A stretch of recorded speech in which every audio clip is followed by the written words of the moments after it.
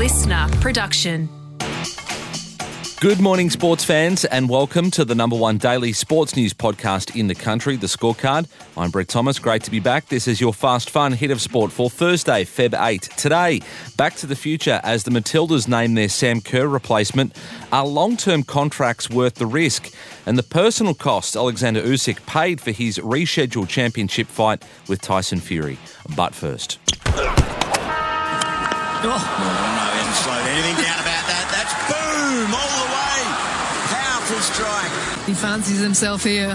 Fraser McGurk, this is right into his zone. Jake Fraser McGurk going berserk against the West Indies. 41 off 18, 5 fours and 3 over the rope, reviving memories of David Warner's introduction to the Australian cricket public when he burst onto the scene against South Africa back in 2009 with a blistering 89 at the MCG. Ricky Ponting is as well placed as any to compare Fraser McGurk's development to that of Warner's, and he sees plenty of similarities. I was on record at the start of the summer saying I think he's someone that could be well and truly fast-tracked through the Australian system because the natural talent that he's got, reminds me a bit of a David Warner sort of introduction into Australian cricket. It took almost 2 years for Warner to make his Test debut and show he was more than just a white ball hit and giggle star. While Fraser McGurk averages an uninspiring 22 from 13 first-class matches, punter hopes it doesn't take that long for the Victorian to earn a baggy green. When you've got that sort of talent, you need to be exposed to cricket at the highest level to work it out, and I think Jake can do that. Yeah, so I'm definitely backing him one day to play Test cricket. But let's be honest, his chance may come sooner than you'd think. While Usman Khawaja is still batting at a high standard, he'll turn 38 during India's tour of Australia next summer. A lean spell could spell the end. Plus, who knows where the Steve Smith experiment as an opener will be by then. And it's not just as an opener or in the Test arena where Fraser McGurk could succeed a senior star. Callum Ferguson telling listeners Willow Talk, even if it's not as an opener, selectors need to find a spot for him in all three formats. I think the Australian selectors realise that Glenn Maxwell's not going to be around forever. We're going to need an X-factor at some point who can bat all the way through the top six, which is, Glenn never really got to the top of the order too often, but Fraser McGurk has, and he's now potentially a 1 to 6, 7 type operator, which is highly valuable if they can get it right for him, get him plenty of game time, like you said, which is spot on. I was surprised he went to the top straight away. I thought they might have gone short up there, but now that they have, I'd like to see him up there and with a few opportunities and then give him an opportunity back down a bit later on. But what an asset.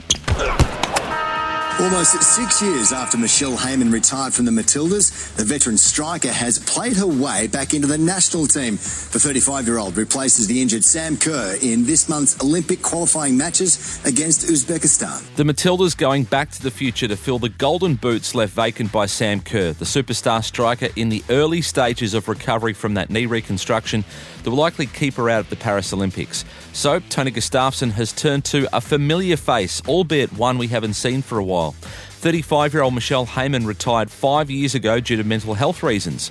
She returned to the A-League Women's in 2020 and earmarked a national recall since then, and finally, the veteran gets her chance. So does this say more about the stark lack of options at the Matildas' disposal to replace Kerr, not just now, but one day when she retires? The coach disagrees. Heyman's leading the Golden Boot race for Canberra United with 10 goals in 14 games and recently became the first to notch 100 in her career. Gustafsson says selection has been earned the hard way. Whether you're 17 or 35, doesn't matter. If you have the quality, you deserve to be selected. And Heyman had played herself into this team, the way she plays. She's in tremendous form. The Matildas face Uzbekistan this month in a two-legged home and away Olympic qualifiers. Ezra Mam, the 21-year-old sensation, 5'8" of the Brisbane Broncos, has agreed to remain at the club till at least 2028. This is a 4-year extension that will see him remain at the club and also a big part of their future. Ezra Mam's $4 million 5-year deal trumpeted as a big deal for the Broncos. He was running away with the Clive Churchill medal as best on ground in last year's grand final. A second-half hat-trick wiped out by the brilliance of the Prince of Penrith, Nathan Cleary. So it's no surprise Brisbane would throw open the chequebook for its young playmaker. League legend Mark Geyer reckons it's a good bit of business. And it's a fantastic day for the young Bronco. He deserves every cent. He's going to be a sensational player. He'll play for Queensland. But eventually, this could affect Brisbane's ability to sign complementary pieces and retain the depth needed to get through a punishing NRL season. the Bronx still have to lock away his electric teammate, Reece Walsh. Reece Lightning is the next $1 million man. So the long-term contract for Mam comes with a warning from Greg Martin, a former Wallaby and Triple M breakfast host in Brisbane. If you know anything about body contact sport, that is the most ridiculous thing I've ever heard in my life. What? 24, 25, 26, 27, 28. That's 5 seasons. He'll be injured twice in that 5 seasons. Like, there's nothing surer. You've paid for a man, you've overpaid. Never in a heavy body contact sport, never pay more than 3 years. You're an idiot. Jason Tomalolo, E.G. Lance Franklin, E.G. And, right on cue, the day after announcing the deal, Mams revealed he's dealing with a groin injury that will keep him from lining up for the Indigenous side in the All-Stars match. Niggle in my groin, so, it's not too serious. It does beg the question, are long-term contracts in footy worth it?